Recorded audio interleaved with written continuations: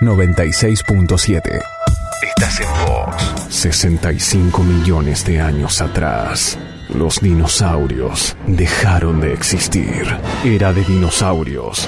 En Mundo Aventura. En Nova. No hay límites para tu música. Nova 97.9. Sentite bien.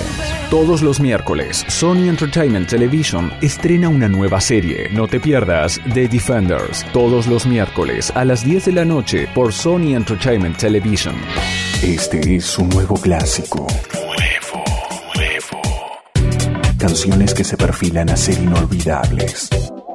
Nuevos clásicos. Escalofriantes y peludas arañas, repulsivas alimañas con cara de terror, hormigas asesinas muertas de hambre, espantosas serpientes al acecho y pobres abejitas que no harían mal a nadie. Un especial animal de 2 horas que no te puedes perder este sábado y domingo. Prepárate para un fin de semana espeluznante con el mundo animal de los cats, animales asombrosos y animales en la red. En el fin de semana con amigos horripilantes. Tenía que ser aquí, en Discovery Channel.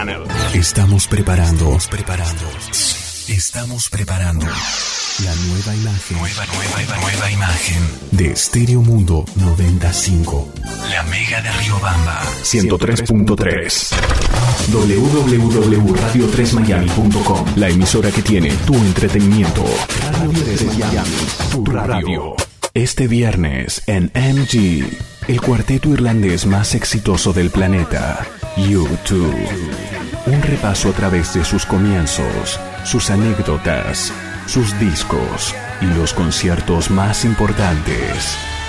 MG, las bandas más trascendentes tienen su historia. Todas las mañanas te levantas con la mejor música, desayunas con la información más precisa y sobre todo con el humor de El Despertador. Lo más parecido a un programa de radio. El Despertador. Noticias, información, música, lanzamientos y todo lo relacionado con el mundo de la música a nivel internacional a través de la cadena juvenil más grande del mundo. Latitud 40.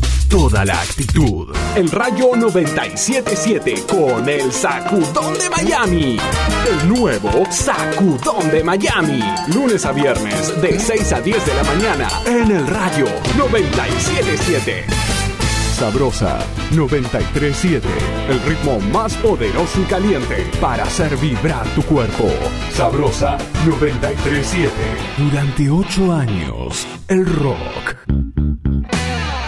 estuvo muerto. AC/DC regresa con Black Eyes, el rock más potente del mundo en su máxima expresión. AC/DC Black Eyes, un disco con la dosis justa de alto voltaje.